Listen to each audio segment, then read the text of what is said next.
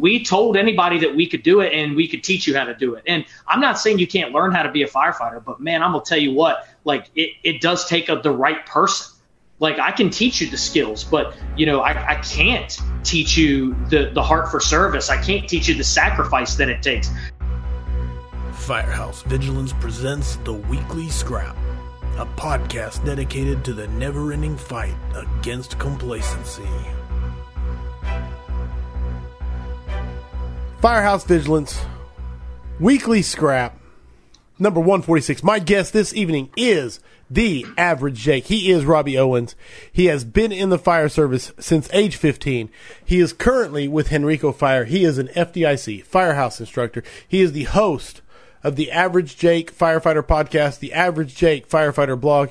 He's a husband. He's a father. And most importantly, he is passionate about the fire service. And I'm excited for tonight's conversation. Welcome, my brother, Robby Owens, to Weekly Scrap number 146. Man, thank you for having me, Corley. Just a tremendous, tremendous honor to be asked to be on the Scrap. Obviously an avid listener, listen to the podcast version, listen to the live version. Just tremendous, tremendous honor to be asked to be on the Scrap, especially with the caliber of people you've had on here. Just awesome. Ready to do this. And that's what makes this whole thing, this whole experience for me surreal, is because I read the Average Jake, and I listened to the Average Jake, and I followed him on Twitter. And one of the things for me was just to, for you to say that to me now is like this whole full circle thing, because of how much influence you had on me, in the fire service. And so 100%, thank you for being a guest. Anything I missed in the intro, anything you would like to add? Just like you said, I think you covered a lot of it. Just I really care about the fire service, man. Like I don't consider myself like anything necessarily special. Like that's where the kind of the Average Jake thing came from, right? But I love the fire service. It's been a passion of mine since I was a young kid. I come from a fire service family. My dad's a firefighter. My brother's a firefighter. My sister didn't want to be one, so she married one. Nice. So that's just like, this is what we do. My mom was an EMT. I just come from a fire service family. So, I mean, this is just what we do. It is quite literally in your DNA. Yeah, absolutely. There is, no doubt about it. 100% audience, get your questions ready for Robby and myself. Get your questions ready for the Average Jake. This should get interesting. I mentioned Kyle Romagus. Chief Romagus usually comes in here and he curates your questions, and he will throw them at me on my laptop, which is sitting here beside me. One thing I want to say, the Vigilantes. It is the I want to mention this at the start of every Scrap now, and that is the private group for those that support the Scrap. The Vigilantes is live, and it is a fun discussion. And it's great to be a part of. If you want to be a part of it, go to firehousevigilance.com and you can see it all about it there. So that's my housekeeping at the front. Marco Isom said, "Good evening, fellow scrappers. Let's get it on." Ryan King said, "Let's get this party started." Jim Platt said, "Let's go," with 1, 2, 3, 4 O's and 3 exclamation points. So it's time. Danny Owen said, "Representing the Fireground Commander, Central Virginia Firefighter Conference." So I don't know if Danny Owens is related, but absolutely. That's my brother. Yeah. Love it, man. And the Fireground Commander Conference. What can you say? Yeah, that's probably my favorite thing these days that I do in the fire service. You got to come out and attend, not this year's, but last year's. And man, what and I'm just lucky to be a part of it. My good friend Ben Martin started this thing, 5-6 years ago. And, man, just a tremendous, tremendous opportunity that he gave me to help him. And we've been able to bring now 30 high-level FDIC level presentations to the area. So it's just like, it's probably my favorite thing. It is a labor of love. I mean, probably about 2 months out from the conference, we're really exhausted. But, man, when it's going on, it is awesome, and then it fires you up, and you want to do it again. Like we immediately go back into planning mode. So it's my favorite thing. You had Von Oppen and Pennington, and I was trying to think of everybody that was there when I was there. And then this last time, you had Dina Ali and Jason Patton and Bill Gustin. Hazel. Yeah, Gusty, yes. Yes. It was awesome. And then the next year we've got Ray McCormick and Shannon Stone, DJ Stone, Lex Shady, Chris Tobin. I mean, just a host. I'm going to leave somebody out, so I don't want to try to get everybody. I think Sean Duffy's coming. So it's just, it's one of my favorite things that I do every year in the fire service now. Like, I can't imagine Ben said the goal is to go to 10 years. So we're halfway there. Nice. We're halfway there, so hopefully we'll be able to continue it even past that. Even if we're done in 10 years, hopefully we'll be able to pass what we've built on to someone else. Nice. No, I love it, man. And, dude, again, it's a great thing you got going on. So, first question out the gate, I want to start with the podcast and your journey. You are a passionate guy, and you love to share the message. So talk to me about how that started for you and how you got into doing this. Well, and we kind of were talking offline as well. Like, this has just been something that I came from a fire service family. My dad's a firefighter. He just retired last year at age 62. Oh, wow. He was still on the line, and it's funny. He's been retired a year, and he said that if the pandemic hadn't happened, he'd probably still be working because he was the oldest firefighter in his department, and so they were like scared, like they thought he was going to get COVID and die. Right. Like, so they're like, "What do we do with him?" You got to go. You got to go. Yeah. So he hung on for a little bit, but like I said, I come from a fire service family, and this all started. There's probably like two halves to my life, I guess. Is when I was growing up, big time into sports. Wrestling was my sport of choice. I was I won't say I was a big time wrestler, but I liked it. You wrestled started at age 5 or 6, wrestled in high school, wrestled in middle school for very competitive teams. And, then I went to that firehouse when I was 15. I went to the Mechanicsville Volunteer Fire Department. My dad was a volunteer there. He took me there. And, I knew my dad was a firefighter, but it wasn't something that, you really pay attention to, right? We had firefighters in our family, like he's your dad. Like I thought of him more as like my coach, you know what I mean? And like my father, then he's a firefighter, right? It didn't really like add up. And then we had a fire in our neighborhood, and I was like, and there was a guy I really looked up to, and I was like, what's Mr. Chris do? Oh, he's a firefighter, and he works for Henrico Fire. Oh, what's that about? And he volunteers at Mechanicsville Fire Department. Oh, man, what's that about? So he took me up there. He was volunteering there, and that was it, man. I found out that you could join the volunteer fire department, and I was hooked. And it was just like, this is what you're supposed to do. This is what you're meant to do with your life. I came in a really cool time where you could get firefighter 1 and 2 at age 16. So I did. I pretty much quit wrestling and got my firefighter 1 and 2 and my EMT. And, by age 20, I went off to college after high school, but I wasn't ready to go to college. Like I wasn't mature enough to go to college, to be quite honest. But I spent some time at Eastern Kentucky University. And then I got hired in Stafford County Fire Rescue at age 20.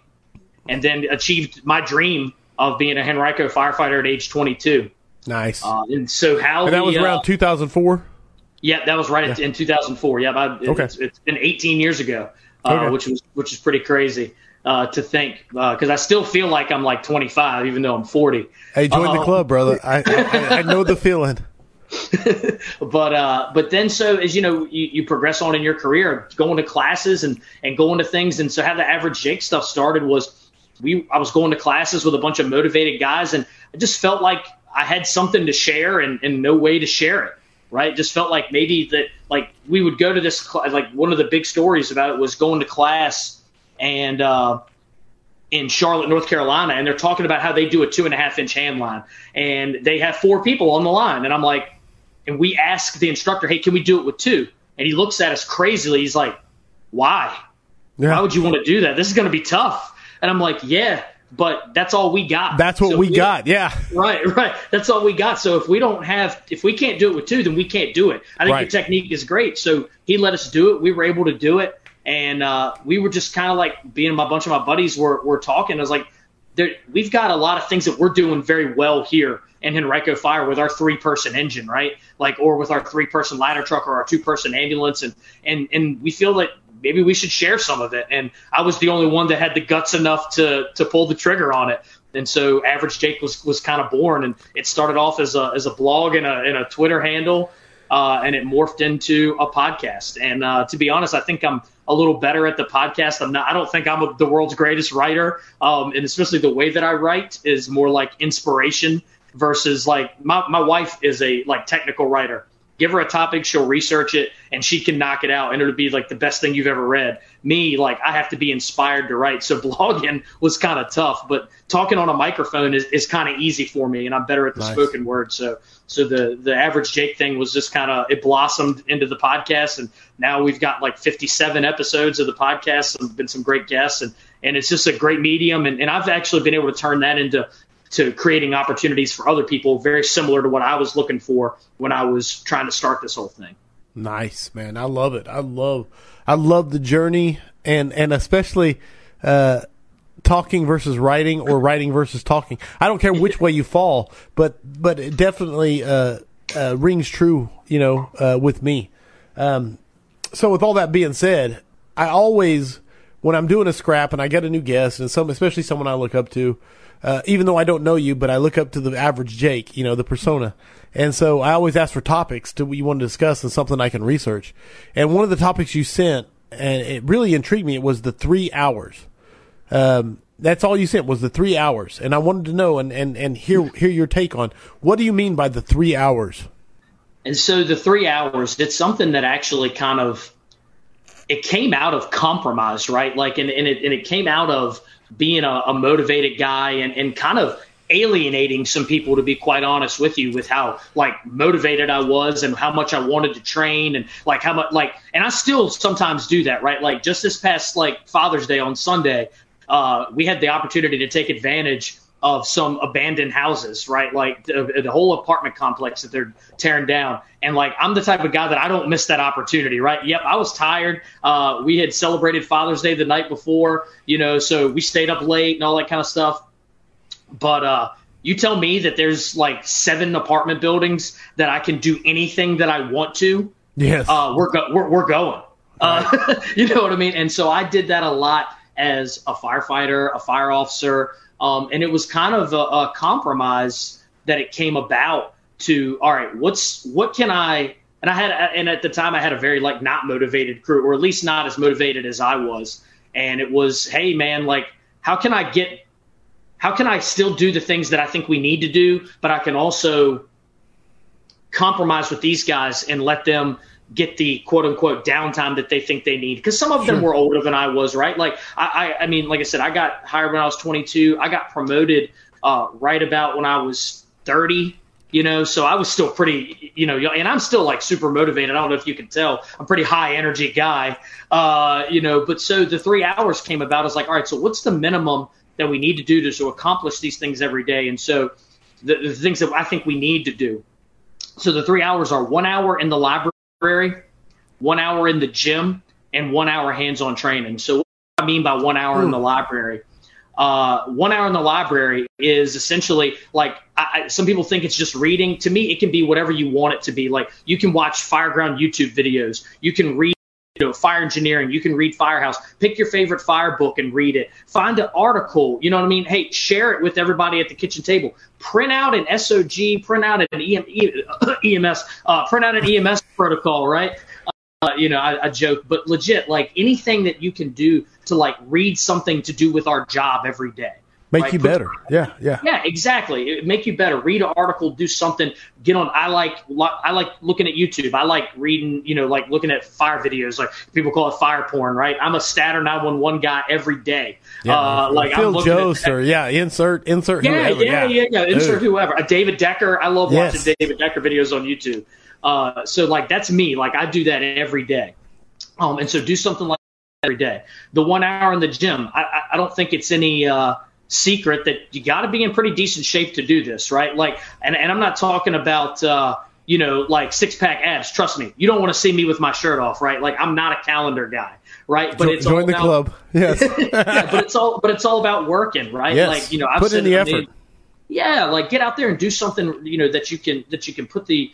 That mimics the fireground, right? Like I've said we don't need Ferraris in the fire service. We need dump trucks. We need something that can do work, take a beating, and keep on going, right? Yes. Like that's what we need. And that's the type of work we should be doing. So getting out there in the gym for an hour every day, and then an hour of hands-on training, which is like putting your hands on the tools that we use, stretching line, forcing a door, searching. And it doesn't have to be anything super crazy, right? Like you can get out in the bay in your shorts and a t-shirt with a hose bundle and all right, pick a door and just stretch and stretch for an hour. Like it doesn't have to be the world's like most extravagant thing so that's the 3 hours. And I try to incorporate that into every day, but at least every shift day, those 10 days a month that you're working, try to spend those 3 hours at least doing something like that. Because of course we're trying to fit calls in, we're trying to fit, and you got to sleep. You do have to sleep. Like it's important to you. You have to sleep. You have to eat. You have to do hydrants. Right. You got to right. We have daily duties. Yeah, we got to check the SCBA. We got to do the EMS check. We got to do commercial hazard assessments.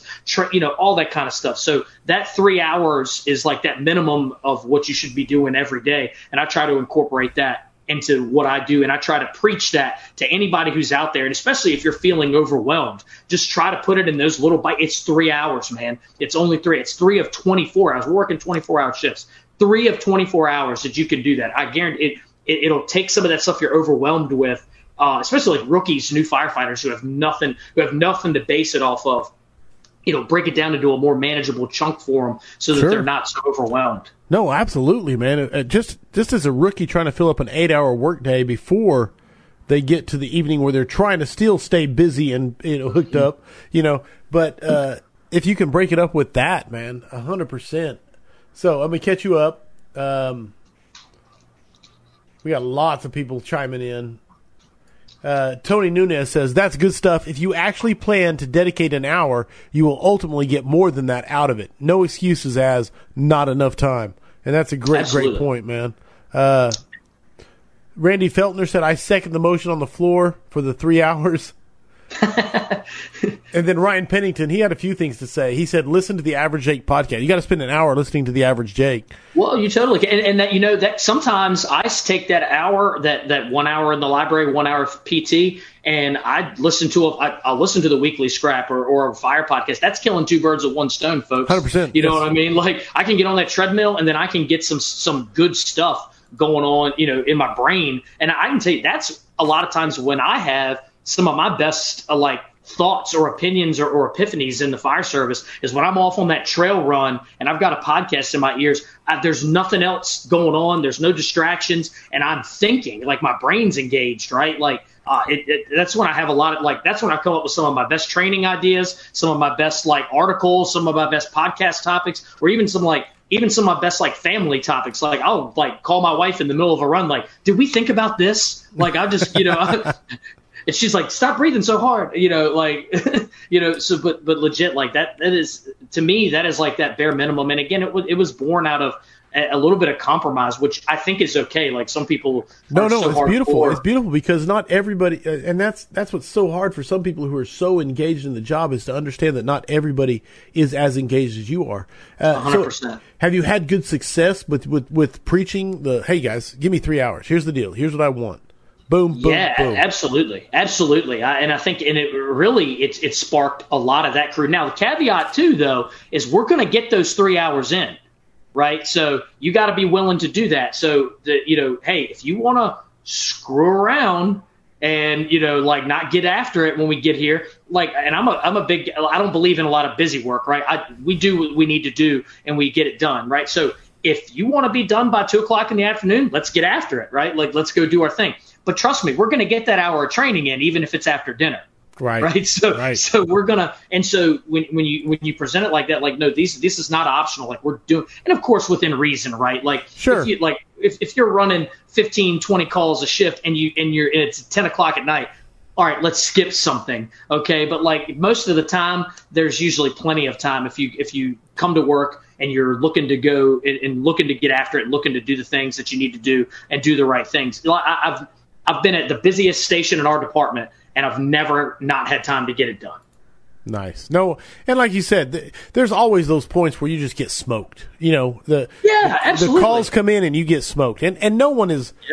Yep. Is the point is when that happens, everybody's like, "Hey, we earned this day," and then but there's the opposite where you don't get smoked, but you're like, "Hey, we had a call, so."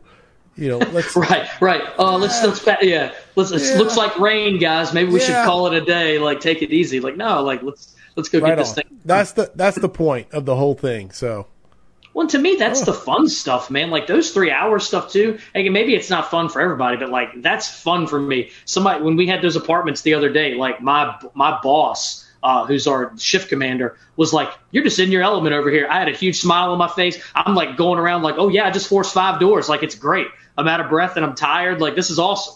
This is the fun stuff. Like if you didn't, and again, everybody gets into this job for different reasons or whatever.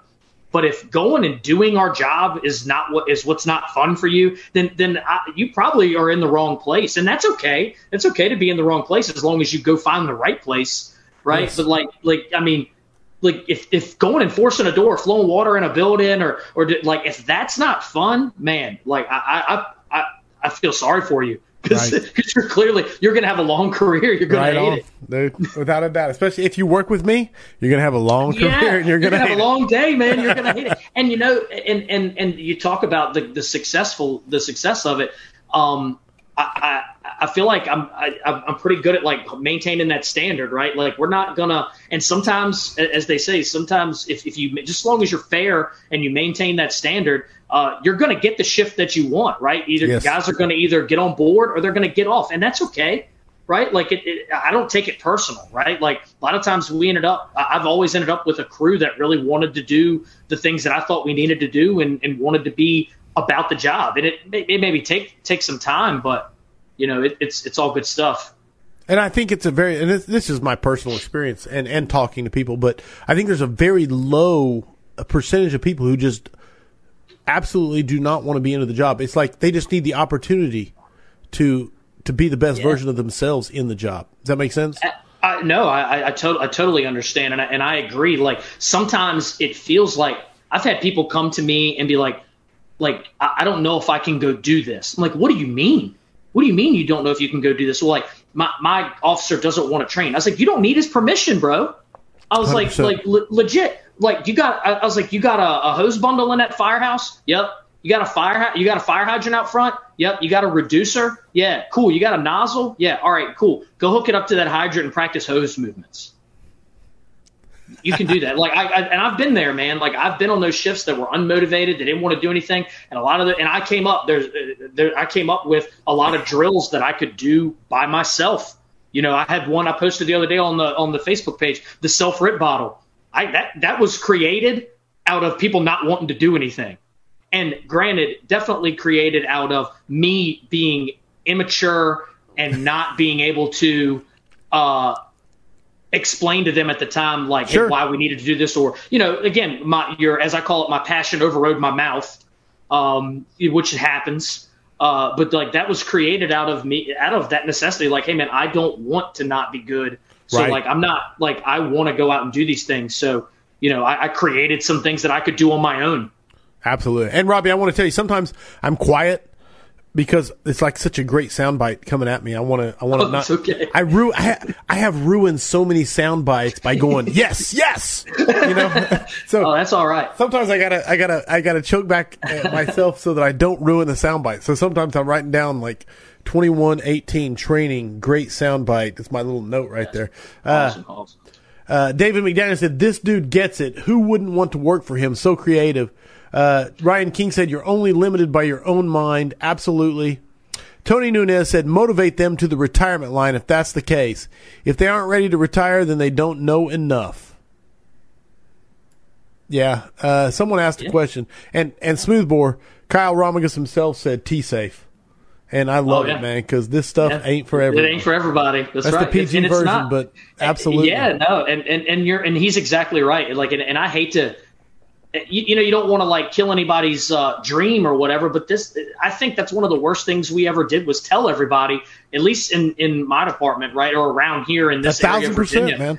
We told anybody that we could do it and we could teach you how to do it. And I'm not saying you can't learn how to be a firefighter, but man, I'm gonna tell you what, like it does take the right person.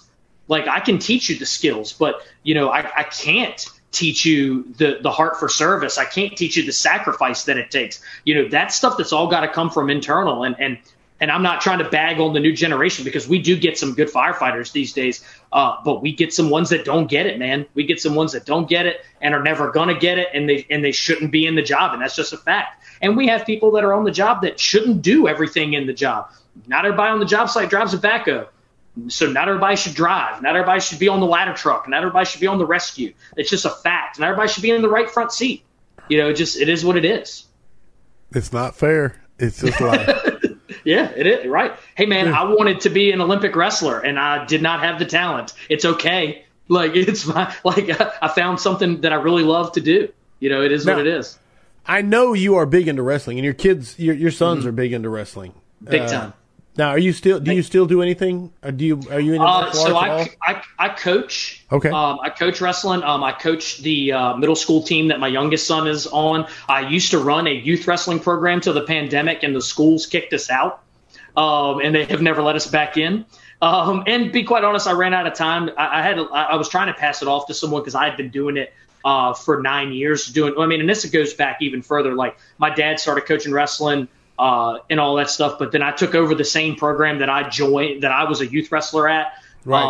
But then my oldest son's in high school. He's going to be a junior in high school. And so I was going to youth practice and missing matches for him. And I was like, that's not cool. I can't do that. Right. I can't keep doing this. And so so up until the pandemic happened, I was still running a youth wrestling program. I still coach every once in a while. But yeah, my kids are at a wrestling camp right now, in Pennsylvania. No, I knew you. I knew you were big into it. How much of the coaching plays into your company officer, like philosophy, mindset, etc.? I think the coaching stuff a little bit. I would say the parenting stuff a little bit more than the coaching stuff, man. Because I can tell you, my boys are awesome, but they are complete opposites. And so what works for one doesn't work for the other. And I'm sure my wife is probably listening to this while she's there, but my youngest son is a lot like me. He's very high energy. He's sarcastic. I think he's hilarious. And that gets me in trouble a lot. And my older son is a lot like my wife. He's a little bit introverted. He's very intellectual, very analytical. And my wife is very like that. And so when I'm coming through the door, high energy, bebopping around, they don't always dig that. And they don't always dig me and my younger son's persona, I guess, or personality. Yeah, shenanigans, right. Oh, yeah, big time. Big time. And he does not like that I'll bust in his room and tackle him on his bed like my older son. My youngest son will laugh his butt off, but my older son's like, Dad, get out of my room. But that's the same way in the firehouse, right? I'm a pretty high energy guy. I don't need a lot of I drink Monsters, but I don't need it. You know what I mean? I'd maybe hit some caffeine in the morning, but man, I'm bebopping around. I'm usually pretty excited to be at work, man. I like the fire service. It's like high school without the homework, right? I like kicking around the firehouse, and I like the antics that go on in the firehouse, and I like being high energy. I like going and doing things. I like riding around in the fire truck, but not everybody feels that way, or not everybody is that way first thing in the morning. Tomorrow morning, when I roll out of here at 5:30 in the morning and I'm at work by 6, I'm going to be bebopping around that firehouse, and people are going to be rolling in Jesus, man, this guy will not stop. I'm riding the battalion car tomorrow, so I'll be checking the air pack out at 6:10. People are like, God, would you stop? It's so just loud. Calm down, dude. Yeah, it's but yeah, so I would definitely say that the parenting stuff has helped me more with being a company officer and being a leader, because my family dynamic is so different, and people are different in the firehouse, and what works for one doesn't work for the others, and so you have to adjust your style. You can't just be super rigid and with everything. No, I like it. I like it a lot, especially how much kids teach you about being a leader in the fire service, man. Yeah. Between the patience and the my kids are smarter than me, so it's tough. Oh, it's big tough. Time. So I knew there would be a point where I couldn't help them with their schoolwork, but I didn't know it was going to be so early. I was like, woo, it happened early. Yes. Especially with my younger one, he's ridiculously smart. No, the logic circles that my son can take me in, and then I just beat you, and I'm like, okay, time to. I guess I'm going to have to beat you up now. So Yeah. that's the only way I win this.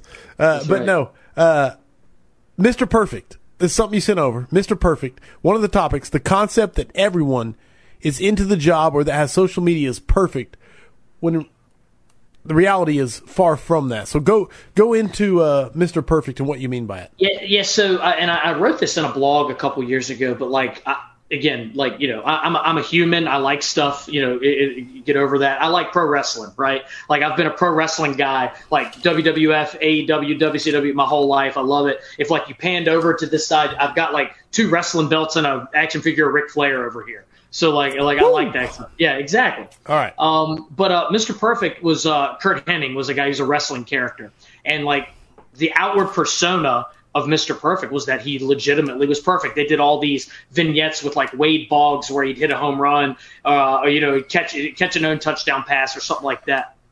But reality, like Kurt Hennig, the actual human, he had kind of a tormented life. I mean, he was addicted to painkillers, drugs. Like, I mean, he died of an overdose. You know what I mean? So like he was far from perfect. And so that's where like some of this online persona, as you said so eloquently in the beginning, like the average Jake persona, like people think that, oh man, like, oh, you're the average. I get this at work all the time. Like, oh, you're the average Jake. Well, how'd you screw that up? Oh, ha, ha, like all this kind Right. of stuff. And I know I'm not alone, right? Like I know that everybody feels, but reality, man, like I'm the most far thing from perfect that there is. Like I care. I'm into the job. I read a lot, but I screw things up, man. I screw things up, and I get a lot of scrutiny.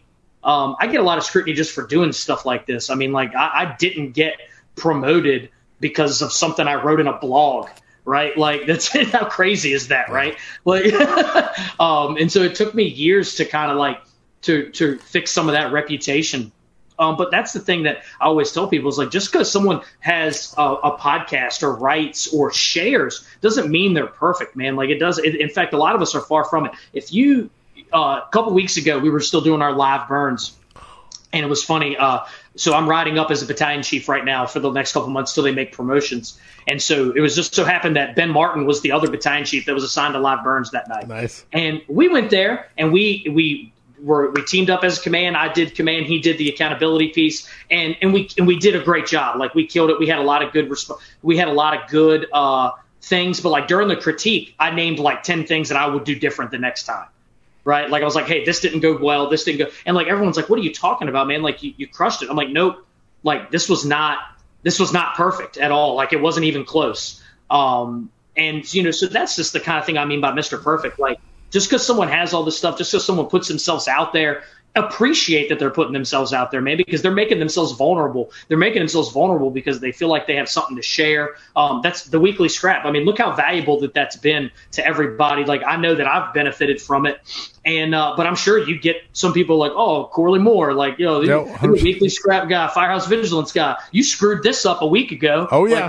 Like, like it's so I just say, like, I appreciate anybody that puts themselves out there, even if I don't necessarily like agree with their take. Man, when you put yourself out there on a blog or a podcast or an FDIC in front of the top instructors in the country, man, that's a big deal. Don't crush these people. We have a bad habit in the fire service of eating our young. Oh, yeah. We do. We eat our young, man. We kill each other at the kitchen table. And just I appreciate anybody that puts themselves out there. And I would like to see that stop. I'd like to see some of the bad shit we say about each other go away, and just like, and again, guilty. I think we've all been there, right? Like we've all gotten mad and said something we didn't mean, but like for the most part, like that whole, like, none of us are perfect. No one's as good as they think they are. I don't know everything. You don't know everything. And when I say you, I mean like everybody listening out there. Not just you. And me. Believe me. Like I don't know everything. You don't know everything. I ain't perfect. You ain't perfect. But we're all the one thing we do have in common is that we all care. We all give a shit. And we're all trying to be as good as we can. So like I just like we should just stop killing each other. And that's kind of what I mean by the Mr. Perfect piece. I love it, dude. I love your energy too, because you are high energy. That's one thing I will absolutely give you. And this is something I say all the time, is that all of us, every last one of us in this amazing profession, are deeply flawed human beings trying to do the best that we can with the tools that we have. And some of us have some fucking broken tools. and that's what we got to work with. But we're 100%, man. None of us think that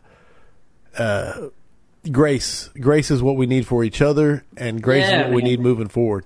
Especially these days, oh, man, where things are so out of control, and like we, and I don't want to talk politics at all, but like go ahead. The politics of our world, like it's alienating people that we have to work with, right? Like it's ripping families apart. I mean, yes, it's ripping families apart. It's ripping firehouses apart, and so like if you can give a little bit of grace to someone, like man, like that is more powerful, I think, than sometimes even taking them out and stretching a hose line with them, right? Like, because everyone needs a little bit of that today, like with everything. Because even the job is changing so much, man. Like we're undertaking huge changes in my fire department. And I'll be honest I don't always agree with every one of them, but I'm trying to put myself in the place of that fire chief or that ops chief and be like, hey man, like, maybe this is why he thought this was the best thing. So maybe let's try and support him a little bit. And like, again, not full disclosure, not always perfect at that, right? Like, right. As we've been talking about, like I'm passionate, I care. And so when something rubs me the wrong way, a lot of times I speak on it, and that doesn't always, that certainly hasn't always been good for my career. And it certainly isn't always great. It's not always appreciated. Right. And so I know I appreciate when those leaders give me grace, like they know that I care and they know what I'm saying is coming from a good place. And so I think that's what we need to do at the kitchen table instead of just killing each other. Just try to give someone. There's people that are hurting for a lot of reasons that we don't even know. So like try to take care of them, especially you company officers out there. Don't kill. Like Andy Starnes says this, and I know I've been rambling for a minute, but Andy Starnes is like, you never would crawl past a fire in a building, but we crawl past people burning every day in our firehouses. Dude, that's not me. That's Andy Starnes. He said I know. That, so. Andy Starnes is one of the best, man. Especially when it comes to interpersonal, man. Dude, that guy hits it and gets it, man. Ryan Pennington asked a question. He said, "What's Rob's wrestling stage name?" I don't have a wrestling stage. I did real wrestling. But I will say, but you are a fan. Oh, no doubt. Like, and so I will say that when I was growing up, me and my brother, we looked very similar, and anybody who knows us will say that. It is so funny. But we always, when we did a tag team, we would go by the name Double Vision because we looked very similar. Okay. So that was pretty cool. Yeah. All right. So the Double Vision. There it is. All right. Pulling my notes back up. Getting back to the questions. Legacy versus impact, man. Speaking of Chief Andy Starnes and talking about family. This cuts right into it. I love this short blurb you gave me and want to hear this concept fleshed out. So talk to me about legacy versus impact and what that means to you. Yeah, so this all sparked a blog written by Ben Martin, who anybody who did like Ben and I, like, I will not like he says I'm his best friend. I will not say that about it. I'm just kidding. But no, Ben's awesome, man. Like we are partners in the Fire Ground Commander. I worked for Ben. Like Ben and I's relationship is awesome. Like I worked for him. He helped me get promoted to lieutenant. And then, he's brilliant. He's oh my God, brilliant. Yeah, he really is. Like, I use that term very lightly, but he is brilliant when it comes to people skills. But go ahead. He is a visionary. He really is. But he wrote a blog called Legacy versus Impact, and it talked about the family problems that he was having, and he really put himself out there. And I read that, and I was like, man, I'm in turmoil as well. And so legacy versus impact is more about where you're actually putting your time and don't get them conflicted, right? Like I'm a firm believer that your legacy is at home with your family. You can make an impact at work, and you should make an impact at work, but your legacy is not at work in the firehouse. In 5 years from the time you retire, no one's going to know who you were. I'm telling you, no one's going to remember you unless you were maybe like a world famous guy. But like the fire chief who hired me, no one knows who he is. Like you talk to guys who came on today, nobody knows who Chief Maston is. You talk to guys that I came up with who I thought were like legendary guys in Henrico Fire, nobody knows who they are. I was talking about one of them at the kitchen table the other day, and people were like, "Who's that?" I was like, oh my God, you don't know Jimmy Mack? Like, what the heck? Like, have you never heard of him? And so those guys make a tremendous impact on people, but their legacy, it's fleeting, right? Like the fire service keeps moving, the train keeps moving. The but tones keep dropping, the calls keep coming in, man. That's right, man. And so, but at home, I mean, we still tell stories about my great-great-great-grandfather. You know what I mean? Like, that's your legacy, right? Like, your legacy is at home with your family. And so I'm not saying that the job's not important. It is, and you need to put time into the job. I need to have my fire department cup full, right? Like, I got to, and I do some things to make that better so that I can accommodate that thing. But, man, like, my kids and my wife and my hopefully grandkids and my nieces and nephews, they're going to be the ones that remember me when I'm gone.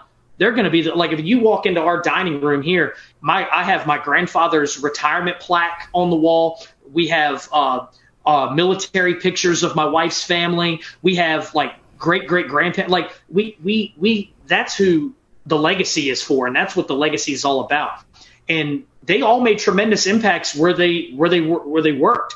Right? Like my grandfather was a pipe fitter. Like there was freaking a million pipe fitters at his funeral, right? But nobody who works at DuPont today knows him, right?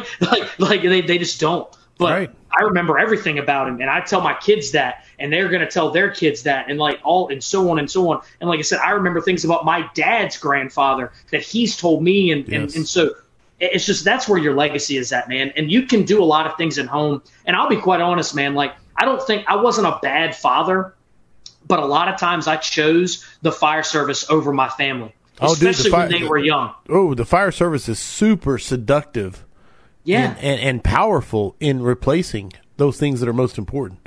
Without a doubt, man. Without a doubt, yeah, it'll do it in a heartbeat, and you won't even realize that it's happening. Yep. And I'm, and again, like, I'm glad that I kind of got snapped in reality. But like, I would totally no, I'm going to go work overtime, or I'm going to go to this class versus go to a little league game.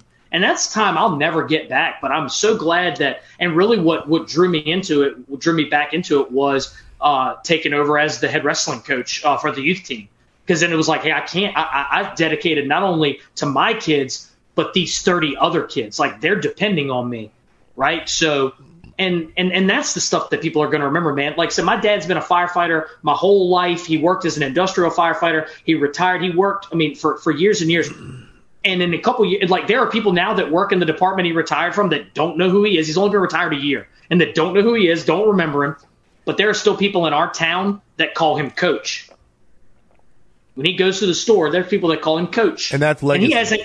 And that's legacy, right? That's legacy. He hasn't coached in 30 years. I mean, but that's what people, remember, and like, we'll always remember, that. And so that's what I mean by legacy versus impact, man. And I don't mean to diminish the fire service piece of it. You can have a tremendous impact in your fire service. There are going to be people who you impacted. Ben Martin has impacted my career. Mine. And he has probably left a legacy for me. But when he's gone, man, like 5-10 years after he's gone, well, people are just not going to remember who he was. They're not projects that you worked on that you think are going to revolutionize the fire department. Man, there's going to be down the road, they're going to be done or changed, or someone else is going to revisit them, or I helped write the lieutenants and captains promotional test. It's already been rewritten. Yep. Like, what I mean? It's already, they brought a new group in to rewrite the next version. So like, the tones keep dropping, the rigs keep rolling, and people keep, dude. Yeah, so. But it is seductive, man. I want to say, like, it has ruined a lot of relationships, a lot of families, a lot of marriages, and just, dude, I love your message, just being hyper aware of legacy versus impact and where your legacy resides, man. That's strong. And I'm lucky, man. Like, I'm very fortunate that I married a woman who understands the passion that I have for this. Again, she works for our state office of EMS. She's a certified firefighter. Her family was all EMS related. So, like, I'm very lucky, but not everybody has that. Right. Not everybody has that support system at home. So you have to make that adjustment as a parent, father, partner, spouse, whatever you want to call it, and make sure that you're not, like, tilting out of balance, right? No, 100%. And the crazy part is, and correct me if I'm wrong, but it's because part of the deal is the fire service, emergency service, whatever you want to say, is it's real easy to get out of whack because you're dealing with life and death, So you come home from a shift where you just, did CPR for 30 minutes, getting somebody to a hospital, to a level 1 trauma or whatever, and your wife is complaining about insert whatever. You didn't put your laundry in the laundry basket, or a light is burned out on the back porch, and you're like, why would I give a shit about this? But but it's easy to get out of whack because you've lost perspective, man, and that's a strong message, man. And I can tell you, just recently, my kids were wrestling in Virginia Beach, right? And I worked a shift before that. Literally, like right at shift change, I'm giving my turnover to the relief battalion, and a fire comes out. And it's that address that it is a fire. It's a working fire. Multiple callers, reported flames, yes. Cops on scene, yes, everything. And I am supposed to do a 2-hour drive to Virginia Beach to watch my kids wrestle. And I paused. I'm like, I want to go on this fire. Yeah. Like, I want to go on this fire, man. I want to go on this fire, but I shouldn't. And so, I'm like, nope, I'm not going. I'm not going. I go get in the shower. I grab the portable, though, because the battalion leaves. I grab the portable radio that's still at the firehouse, and I'm taking a shower, and I'm listening. And sure enough, on scene, it's a working fire. I'm like touch the wall, and then, so I change. I head down. I start heading to Virginia Beach. I call my wife, and I'm like, God dang it, I missed a fire, blah. And so probably the first hour of that ride, I was pissed. Just angry. I ain't gonna lie. But then as I calmed down, but then the kids had such a great day. Yeah. Like my older son beat a kid that he wasn't supposed to beat. You know what I mean? Like had such a great, and I'm like, and I'm sitting there at our hotel that evening. Me and my wife are sharing a beverage, and I'm like, this is where I'm supposed to be. This is where I'm supposed to be today. And hopefully that good karma will come back and I'll get to go to a fire, right? But you know what I mean? Like hopefully that will come back and that whole being a good father thing will come back and I'll get to go to a fire on shift, right? But that's the whole legacy. Where the kids do not give a crap that I missed a fire, but they are going to remember forever that I was at that wrestling tournament. You were there when he beat the guy he wasn't supposed to beat. Exactly. Man, dude, you can't beat that, man. Dude, first things first, huge mantra, man. Huge mantra. Suburban firefighting. Talk to me about it. Yeah. So, that's what I am, man. Like, that is my pedigree, right? Like suburban and actually rural. That's where I came up in. Grew up in Mechanicsville, Hanover County, which unfortunately Hanover County is mostly known for slicers these days. I digress. But that's where I came up at, and that was a tremendous opportunity where a lot of times, I got my pedigree doing like some things that are probably like not above board, right? Like going driver only to a vehicle fire, or that was a unique experience, right? Like, but then working in Stafford County, all suburban, Henrico County, all suburban, where just your tactics are different, right? Like we do some, and that's the thing too. Like we tried to emulate some big city stuff, and it some of it works, but a lot of it doesn't, man. Like I can't carry everything that the FD&Y truck company carries on a 3-person truck. Right. And I think one of the biggest things and I see this on fire videos, I even see it in our own department, in a suburban fire environment or rural fire environment, everybody's got to be a soldier. Right. Everybody's got to be a soldier on that fire ground. Right. Like you can't have any bystanders, like, because everybody's got to be working. One of the big things that I preach and I started doing as a driver and as I ride up on a battalion more, and when I was a station captain, is drivers being in their turnout gear, even engine company drivers. Because I look at it as, Miss Smith, like she shows up and like you're the engine driver, right? You go to the house fire and your officer and your firefighter, because we're only riding with 3, driver, officer, firefighter. That's what I mean by a 3-person engine. Right. When they disappear into the smoke, and Meemaw pops her head out the window and you're the only one out there. What you gonna do, right? And so I think I know what we're going to do, right? No matter how you're dressed, if you're in your station gear, if you're in, nothing, you're going to probably go get Meemaw, right? So dress for success. Set yourself up for success in that situation. Have your pants, have your turnout coat on, have your helmet on while you're pumping the rig. And then if Meemaw pops out the window, man, you can go up there and get her, right? You can go up there. You can reach in the window and grab Meemaw, right? Or like your officer falls through the floor as he crests the door. Man, you're in a great spot, like you're 30 seconds away from throwing on an air pack, throwing on a mask, and going in there and being able to help versus being a pointing like, something's wrong with Johnny right in there. Something going on. Yeah, something's going on right there. Ricky, and that's go ahead. Sorry. No, I'm walking on you. I'm sorry. No, it's okay. It's fine. But that is one of the things that, like, I get a lot of, I guess, weird responses from, right? Or like sideways looks, and especially like maybe from some urban guys or some city guys, right? Like that, like their drivers are just drivers, right? Like they have chauffeurs and they're assigned, and that's all they do is pump the rig, but that's not reality for us. I mean, being in a rural company, I was a captain in our rural company where essentially I call it the fractured engine company, where we have a tanker in the station, and anything in the first due, we drop the third firefighter to drive the tanker. So I had to change up my whole officer routine, right? Like hydrant area, get off, like, grab a hook in the tick, run around, do the 360, throw your mask on, give the side, blah, blah, blah. Now, as a company officer pulling up on a 2-person engine, before I leave that rig, I'm pulling a line to the front door. Like, right. I'm pulling a line to the front door. I'm changing what I do. And so I think that's something that's underappreciated in the suburban fire service, is that, like, you gotta be a soldier. You cannot be just standing by and looking at things. And 100%. I'll be quite honest with you, man. Like a lot of guys idolize the bigger cities, right? The FDNYs, the DC is a big one here. Well, sure, the like big urban I departments, man. Why wouldn't Right. you? No, 100%. I get it. Yeah, but I can tell you, like, I came up in a volunteer fire department where we had 2 engines, a ladder truck, and a rescue company, and a brush truck.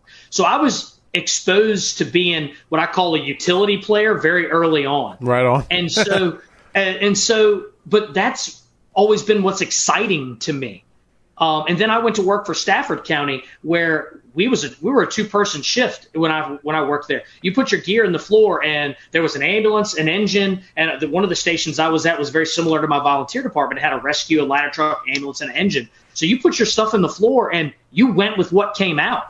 Right, so if that was a ladder truck, you're hopping on the ladder truck. Right. I remember one day I drove everything in that firehouse. It was awesome, but that's a unique environment. And so yes. what I mean by that is that, like, a lot of those guys in urban departments, they do the same thing every day, right? They like, if you're an FDNY, like, and you're the bar guy, you're the bar guy. Yeah, you show right? up, and you go to 4 fires, and you do the same right. thing at every fire. Yeah, you do the same thing at every fire, right? Whereas in suburban land and rural land, man, I'm doing something different every day. Especially, like, I mean, in our department, we just got rid of this, but in our department, for as long as it's been in existence, everybody had to get cleared to drive.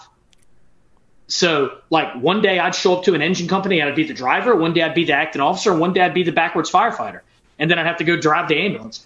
Right. So that's always been very interesting to me, right? Like, that's like, I probably wouldn't get bored going to 4 fires a day as the bar guy. But, man, I've always enjoyed that variety that the suburban fire service has given me. And I've been able to, like, again, I'm not an expert in anything. Like, I'm not the go-to guy for a haul system, but I know how to do it because I've been exposed to so much of it. Like, and I've done truck company work and rescue company work and engine company work, and now I ride up on a battalion car and all. Like, I mean, I've gotten to do so many things, and that's without even delving into the specialty team stuff. Like, I haven't even touched a specialty team in my 18-year career. I don't know anything about a boat or a hazmat or anything like that. And so there's just so many unique things about that suburban fire department that I just love. And I mean, I'm a suburban fire department guy. My brother, he's a city guy. He works for the city of Richmond, and he likes that aspect of it. He likes, the urban work. And I like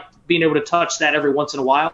But man, I just feel like what I'm really good at and the skill set that I have, and a lot of the skill set of people that I work with, man, that suburban environment is just so challenging, so taxing, and so interesting. It is the probably if you did a cross cut of the American Fire Service, it represents a lot of I am the American Fire Service. If you could put a sticker on it. So catch you up on some of this. Smoothbore Cartel. Kyle said, task saturated, manpower limited fires are my favorite. All work and nowhere to hide, man. That's right. There is nowhere to hide when it is that. There's been some talk about who is the better Owens brother. I'll let the internet decide that stuff. Come to work to do work. Rock on, Rob. Could talk to him 24/7. That's Ryan Pennington chiming in. Great conversation. Absolutely, man. No, a lot of good stuff here. And guys, absolutely. If you get a chance, put your questions in to throw at Robby, because this is your chance to ask him. And Kyle has one for you from Romega saying, what was the reaction locally when Slicers came out? So you mentioned Slicers, so I have to bring it up. Yeah, that's right. And what were your thoughts on it then and now? Because before you answer, I'll say, man, I bought into Slicers. I taught my guys Slicers. I was heavy into Slicers. It was beautiful, man. And Go ahead. What? Yeah, so I'll tell you the reaction locally, and again, knowing those guys, like the guy like Eddie Buchanan. He taught my Firefighter 1 class. He taught my Firefighter 2 class. I've known the guy since I was 15 years old.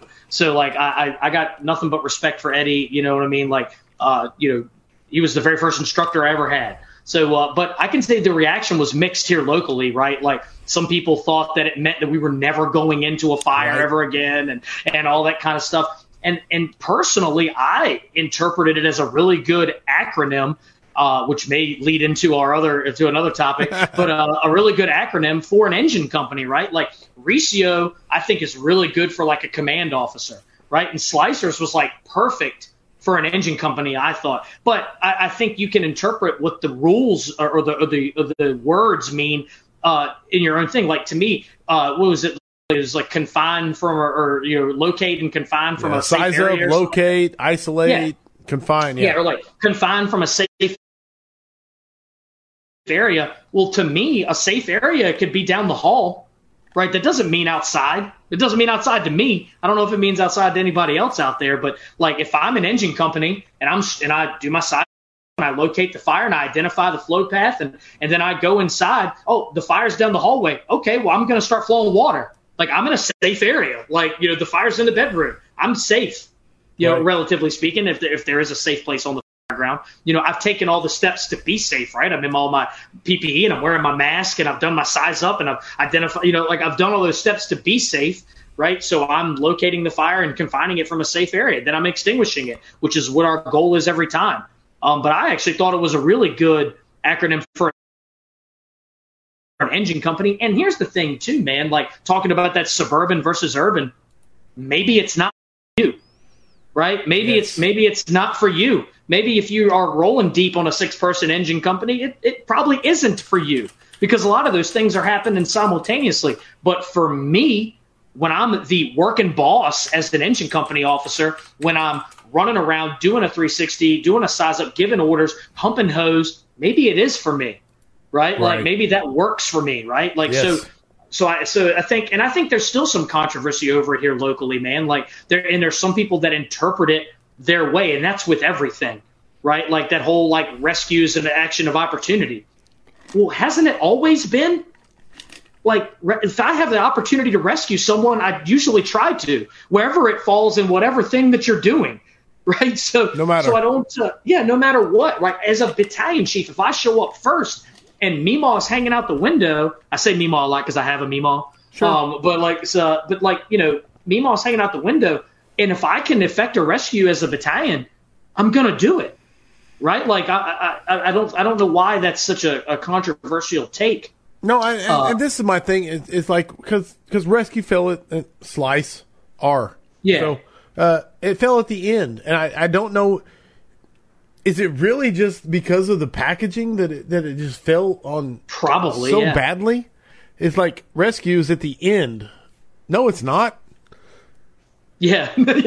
Well, and unfortunately, I think talking about that suburban urban thing again, I think people were like, where is this Hanover County and how dare they change our fire service, right? Right. Like, I think that there was a big thing like, who are these people, right? Like, where are they from? And I'm like, geez, man, I live here. You know what I mean? Like, I'm from this. I'm sure. Born and bred, like, Mechanicsville Volunteer Fire Department in Hanover County, right? Like, I live in Hanover County. They protect me.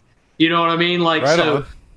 So like, I have faith. A lot of my buddies work for Hanover Fire and EMS, right? So yeah, I think that was some of it too, right? This didn't come from, and I think that's one of the big things with the studies that have come out, right? Like, with and I think UL was smart. UL was smart. They got DC and FDNY and like all these big hitters on board with all the studies here recently. And that's why, and I think it was more widely accepted when there was probably nothing wrong with slicers. Not only widely accepted, but also vetted. Yeah. Going into the actual, like, they changed the parameters that were studied, the variables that were implemented. Absolutely. Yeah, absolutely. Because of who they involved. Yes, absolutely. And totally good stuff, right? Like, not dissing any of that, but like, I definitely think there was a stigma. Like, if my fire department, who in Virginia is very large, but like, if we tried to put something out like that, it would probably have some scrutiny to it. Like, who are these guys from Henrico? Because they wouldn't say Henrico, they would say Henrico because that's how everybody pronounces it. And but that's but like, that's the deal, right? Like, that's. We're always like kind of bowing down to Fairfax because they're the biggest in Virginia. They're right on. They're the guys. So I think there is some stigma with that. But yeah, I mean, I don't think it matters that much, man. Like, if it works for you, it works for you. No, I love it, man. And you talked about acronyms, which is one of the things you wanted to talk about. So I'll let you talk. We've been talking about slicers, but acronyms in general. Yeah, I don't get the hate, right? Like on the acronym stuff. Like if that helps you at 2 a.m., cool. I don't necessarily need them, right? And I certainly usually don't run around the house going, like Recio VS, you know what I mean? Or like as I'm doing my 360. But if acronyms help you and they're a learning tool, then use them, man. I don't get the hate of it. I mean, and I teach an acronym for doing a size up. I call it the 4 B's of the 360: burning, bodies, bombs, and basements. Right. I have had people that tell me that works for them. Right. It helps them remember what they're looking for. Right. Like burning is any potential fire, or fire location, or like reading smoke. That's what you're looking for in burning. Bodies, any victims visible or any potential victim locations. Bombs, anything that'll kill you. Like a down power line, a propane tank, a hole in the yard. Yeah, dangerous. And then dangerous. And then a basement, right? Like that sub level, right? Yeah. Anything like a crawl space or anything like that. If that helps you remember to do that at 4 a.m, awesome, man. If you don't need it, again, like we talked about, maybe it's not for you. Right. Maybe it's not for you. That's okay if it's not for you. That's fine. Like, but why do we gotta hate on something that might actually help somebody? Like, we're very, like, a lot of the kids we're getting today, they're coming from an EMS background, and they, like, I know in our academy, EMT is the first thing that they do, and they're pushing these kids to go get paramedics so fast it's crazy, and they follow protocols, and it's a protocol based, it's an algorithm based, which is essentially what an acronym is, man. It's like it's an algorithm that's using a memory aid. Right? That's all it is. So these kids understand that. And maybe it'll help some kid at 3 a.m, not miss a step. And, but like, if you don't need it, cool. But if that kid needs it, why do you care? And that's kind of like another tangent I go on, like what we call things. People are like wanting a specific jargon in the fire service. Like, man, I don't care what someone in California calls a split level, right? Like here in Henrico Fire, I call it a split level house or a tri-level house, right? And as long as everybody in Henrico Fire knows what that means, that's cool, man. Like, it doesn't matter, like if I came out to your fire department, Corley, and you had a different phrase. Well, if I'm going to work for you, I should learn that phrase. I should learn that thing. When I was in college, we had a guy, and it's so funny. You're only as smart as where you're standing in the world. I'm telling you. And I had a guy go, "Hey, man, go get a pencil ladder." I looked at him like he was crazy. I was like, "I don't know what that is." He's like, "What do you mean you don't know what a pencil ladder is? I thought you were a fireman." I'm like, "Well, yeah, man, I am, but I don't know what a pencil ladder is." And he's like, "Oh," and he meant an attic ladder, what we call an attic ladder, the folding little tiny ladder that we stick in a scuttle hole. We call that an attic ladder where I'm from, bro. Like, I don't know what a pencil ladder is. But like, as long as everybody and he was from Southborough, Massachusetts, but everybody in Southborough, Massachusetts knows what a pencil ladder is, right? So, and everybody here where I work knows what an attic ladder is. That's what we call it. So if you, as long as everybody knows that, I don't understand why we got to hate on the acronym. I don't know what's there where we got to hate on, like, no, it's this. And I mean, I got into a heated discussion with a guy over tri-level versus split level. I'm like, they're two different things. And he's like, they're not two different things. They're the same thing. I'm like, no, literally, a tri-level has 3 levels. A split level only has 2. Come on, man, this isn't hard. And he he was like, no, they're the same thing. And I even showed him a picture. Then it was like, nope, they're two different. They're the same house. I'm like, oh my gosh. But like everybody where we work knows the difference. Like knows what split level is and what tri level is. Like tactics are local, man. You have to. It's very regional. Have to absolutely know the best way to stay safe is to know your district. I mean, absolutely. Without it, know your job, know your district, and I there's nothing ever going to beat that. And so, yeah, I'm with you, man. But I do like the idea to push towards a common jargon also at the same time. So for me, it's a as the internet and all of its negativity. Also, and all of its positivity. But I would like to see us push towards a point where maybe someday we could have a common jargon that applies to everything. At the same time, recognizing the fact that until we get there, you have to know your district first. Yeah, but like we talked about earlier, like showing them, like that's where some of the internet is awesome. I mean, I'm the kid who used to go to Firehouse Expo and have his dad buy him a VHS tape of like LA fires, right? So like the fact that we have YouTube and Dave Statter and all these things that I can like access all this information is awesome. But like we talked about too, like you got to give grace to some of these guys, man. Like they may have a different experience though, and some of these guys that put some of this stuff out there, they're not thinking of that suburban firefighter or rural firefighter who can't apply those urban tactics because they don't have the manpower or the building construction's not the same or all that stuff. So I think there are some things that we can have some commonalities with, but man, like you said, like it is regional, man. Like I can't, we don't do business the same way as our neighbors in the city of Richmond do. Cause it's I mean, you're talking about a revolutionary, war city. Right. Versus a suburban county, right? Like we don't do things the same, right? No, and we shouldn't. And there's no comparison, absolutely. And Brian Schwab chimed in and said the best time to pre-plan residential houses in your district is while you're on medical calls. And perfect. I'm 100% agreement with him. Man, this you want to talk about one of the things that is like been controversial in my department, like. Before we leave an EMS call, all right, hey, give me a size up of that building. Hey, where were the bedrooms? What was the lock on the door? And then if it doesn't look like it's crazy, I'll even be like, hey, stretch a line. Or I carry a measuring wheel with me and I'm like, all right, we played the guesstimate the stretch game. All right, hey, if you were going to pull the cross leg, how far is it from here to the door? How far is it from here? And then I'll measure it, see if we were right? Hey, there's a hydrant down the street. Go drive down the hydrant. Turn it, make sure all the caps come off, turn it on, test it, all those things. And that gets you sets and reps on a real house in your district. So I'm not saying ignore Meemaw, right? Go in there, make sure she's okay, put her in the 1,000%.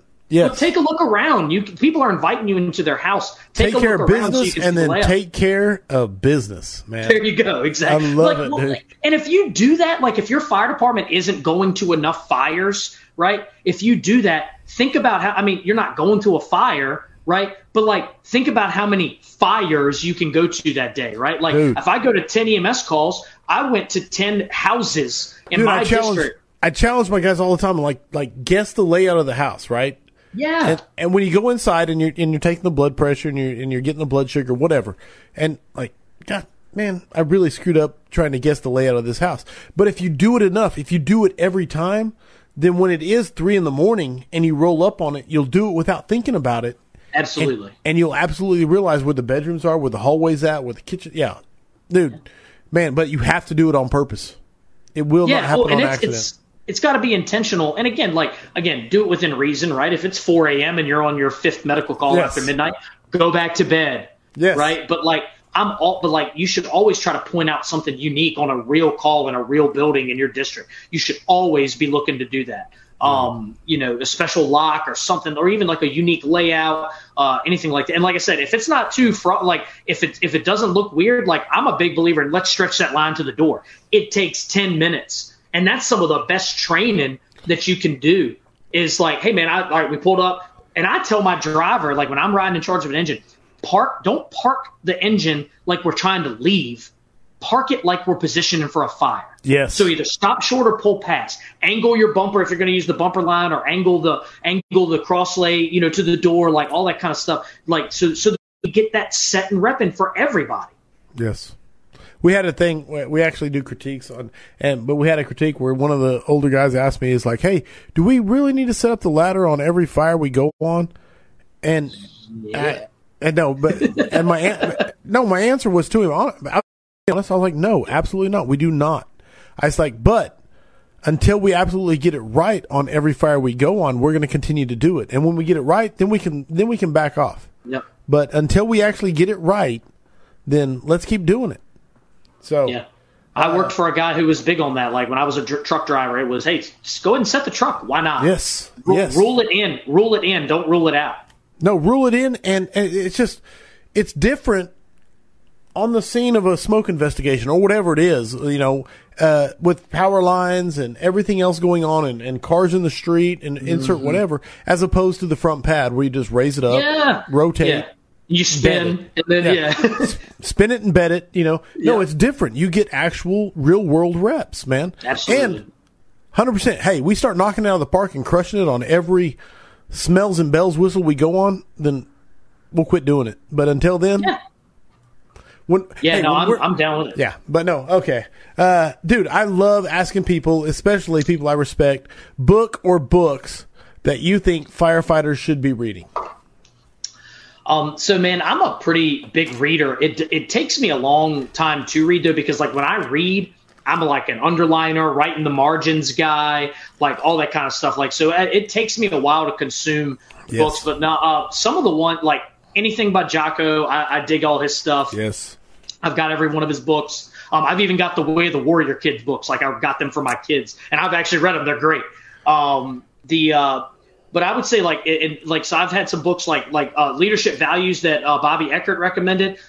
Man, that was a powerful book, so I recommend anybody read that. But there's some books that are like, from my wrestling background, Dan Gable, A Wrestling Life. Man, if you want to talk about a guy, if you want to feel like you're not motivated, read A Wrestling Life by Dan Gable. Okay. That is awesome. He talks about his training that he undertook. He talks about his personal tragedy that has had, like, not a lot of people know that his sister was murdered.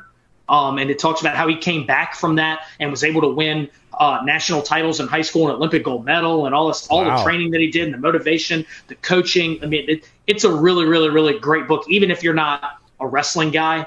And for firefighting, one of the best books I've ever read on firefighting, and it's not very popular because of some of the tactics discussed in it, but from a fire behavior perspective, 3D Firefighting.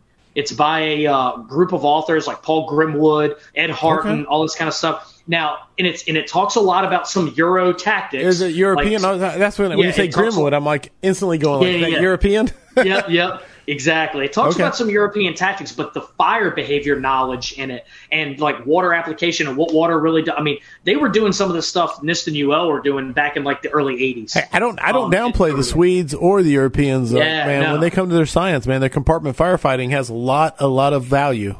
Absolutely. Like I said, it's some of the best fire behavior stuff I've ever read. So 3D Firefighting, I always recommend. That compartment, I mean, I don't remember who published compartment firefighting, but man. Yeah, I think it was Ed Harton, like CFBT. Yeah, dude, you had to get a translation of it, but no, it was super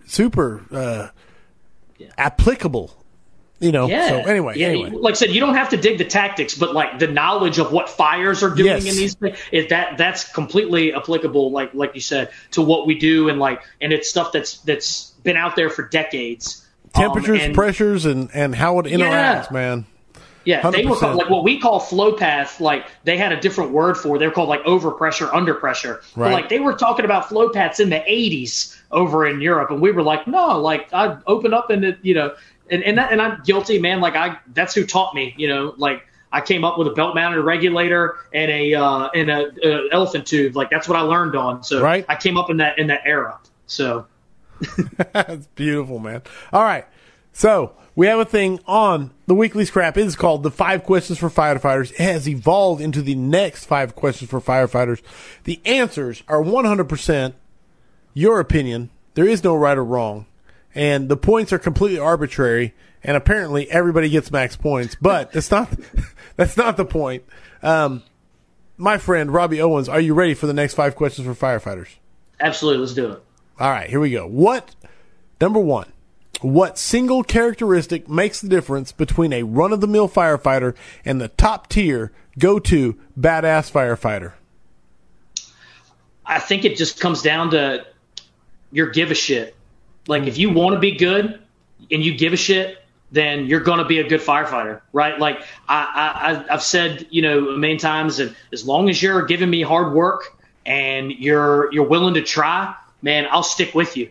And I think that's some of the things that, like, a lot of us have in common, right? Like we talked about earlier, like, none of us are perfect, man. Like, none of us are perfect, but, like, we all keep coming back for more. We're like that Rocky Balboa, man. We just keep getting knocked down and we keep coming back and we keep coming back and we keep coming back. And that's, man, I'll take that guy over the guy who's, like, super talented or looks the part, right? Like, I'll take that grinder who just keeps coming and trying and not giving up. So to me, it's giving a shit, man. Like, coming out and coming to work and knowing that we're going to work hard and we're going to get it done today. And you're probably going to fail some and you're going to win some, but we're going to come back the next day and we're going to keep getting after it. Dude, all I do, and this is what people don't understand, all I do is look for a reason to not give max points. You know what I'm saying? And then you come out and say, give a shit. And like, Chief Thompson is one of my heroes, and he says the gas meter, GAS, give a shit. The give a shit meter. Yeah. Dude, 100%, man. Max points, number 1, if you give a shit, 1,000%. I love that. Okay, number 2, if you could go back in time and give yourself one piece of advice as a rookie, what would it be? Go back. You started when you were 15 years old. Yeah. Yeah, I don't know what year it was, but I know 2002 you started a career, so I don't even know. Yeah. It was like 95, 96. Yeah, okay. So man, it's so many, but I would just – it's probably it's shut up and be humble. Man, I came from I worked for the busiest I volunteered at the busiest company in Hanover, right? Like, we were the busiest, right? Like, and so with that comes with company pride, right? But you don't have to tell everybody, and you certainly don't have. And then I got hired with Enrico and I went to the busiest company and we told everybody, and like I said, and that was the thing, like, we were the busiest, but we didn't just let our work do the talking for us, right? Like, we not only, and I was that guy that if I thought you screwed up on a fire, I told you about it. Yes. Right? Like, and you don't have to do that, man. So I should have been way more humble. I should have shut up a lot more. That's probably the biggest pieces of advice that I would give my younger self. And it's what I tell my kids all the time, like, because they have expressed interest in this, like, hey, man, especially coming in, like, after the legacy that we have, right? Like, in this fire service or whatever. And, man, just shut up, be humble. If somebody wants to show you how to roll some hose, even though you've done it 1,000 times, just let them show you, right? Like, it doesn't hurt you, but instead be like, I already know how to do that. Right, like, it just shut up and be humble, man. Like, you don't need to tell everybody. If you are good at what you do and you're good work, then you'll kill it, and the people will see it coming from a mile away that you know what you're doing, because it'll be in how you carry yourself in your work. Love that, man. So, question 1, I give credit to Chief Scott Thompson. Question 2, I say Kendrick Lamar when you say sit down, be humble. So max points 1 and 2. No, I love it. I really do. Number 3, what is your favorite training drill? Man, I think we already talked about it, man. That real life drill when you're on a real building in your district, that EMS call drill or whatever, that on spot drill, anything like that, man. Like, I think that's some of the most impactful stuff that you can do because it's real. You can only stretch. I mean, I'm a hose stretch guy. I like doing stuff at the firehouse too, but you can only stretch that hose bundle so many times. You can only stretch in the parking lot so many times. But when you stretch that line in a real building in your district, in a real yard with real obstructions, or you're walking through a real house, like, there's nothing. That's the only thing besides going to a real fire that can compete. right? Like it really is. That's like, no, you're right. There is always going to be a gap between training and experience, right? The only thing that can bridge that even closer is that real building in your district, man. Like, so I'm 100%. That's my favorite thing to do is just go and do stuff in real buildings that we really go into, whether it's that impromptu drill, a walkthrough, even, hope nobody's listening, building under construction that maybe the construction crew's not there that day. Right. And we go stretch a line in there. We don't flow water, but we stretch a line, right. We're just stretching. We're not flowing any water, but yeah, man, anything like that is my favorite drill. I love it. And I'm going to catch you up. Jim Platt said, awesome scrap tonight. It was great to put a face to a name for the average Jake. And I really do. I mean that. I met you and I didn't know you were the average Jake. And I have to say that. Thank you for your time. And then Bill Williams said, great job, Robby. Way to represent Henrico Fire. By the way, I remember the chief that hired you, Ron Matson. So correct. I wanted to throw those in there before I got to question 4. And I will say 1,000% max points on question 3. Number 4, what mistake have you learned the most from in your fire service career? I think probably, and not to get too serious, but the mistake that I've learned from the most is I was extremely prepared on the tactical side of firefighting to become a company officer, and I was ridiculously underprepared on the people side. And I did not realize that until a grown man was sitting across a desk from me that I'm getting ready to discipline because he ain't living up to Robby's standard. What an asshole I am.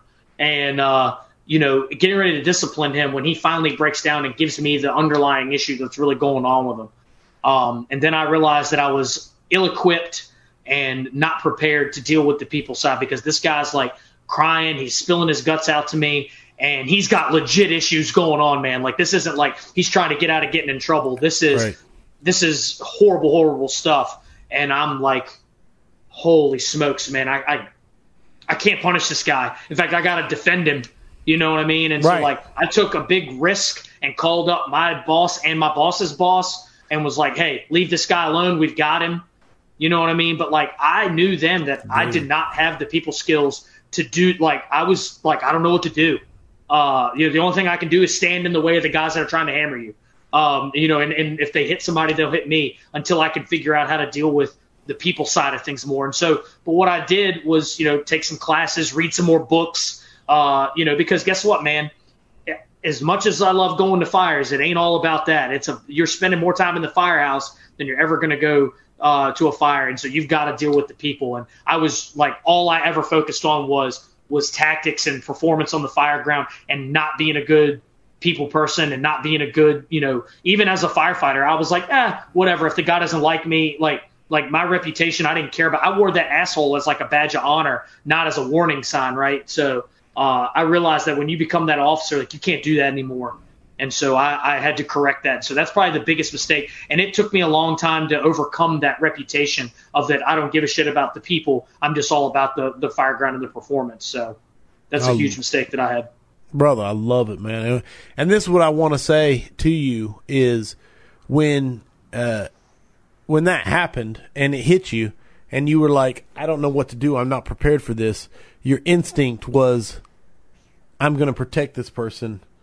I'm going to take the shots, and you know what I'm saying? And I'm not trying to fluff you up or anything like that, but man, we need more of that in the fire service of I'm here to protect you, and let's get this figured out. Unfortunately, all I could do was that, right? Like all I could do was be a shield at that point because I didn't. Brother, there is a lot of things. There is a lot of things you could have done, and a lot of things that a lot of people have done that was not that. Yeah. And so, I had the write-up paper there, like on the desk. Right. And like when he started giving it, like I was like, slid it under the desk, man. Right. And it's hard to relate to that because I come from a good family. I don't have marital problems. You know what I mean? Like I don't have any of that stuff. So I can't even like relate to it. But like you have to learn how to manage it. And it was something that wasn't even on my radar. And so, and it's something that I continually like have to like revisit and I pay attention to and I read stuff and so I'm not there by any stretch. And hopefully by the end of my career, I guess hopefully I will be.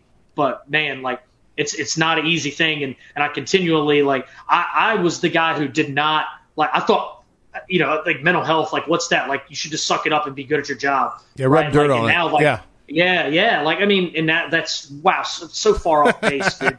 Like, so far off base. And I've been lucky that like I've met people like Dina and Yes. like and unfortunately we've had some incidents in my department where like it really highlighted the bad stuff that goes on in people's heads and how like we failed them, to be quite honest with you. And so I don't want to be a link in that chain of failing somebody, man. So I love it, man. I love it. Max points, 1,000%, 4 for 4. Number 5, final question.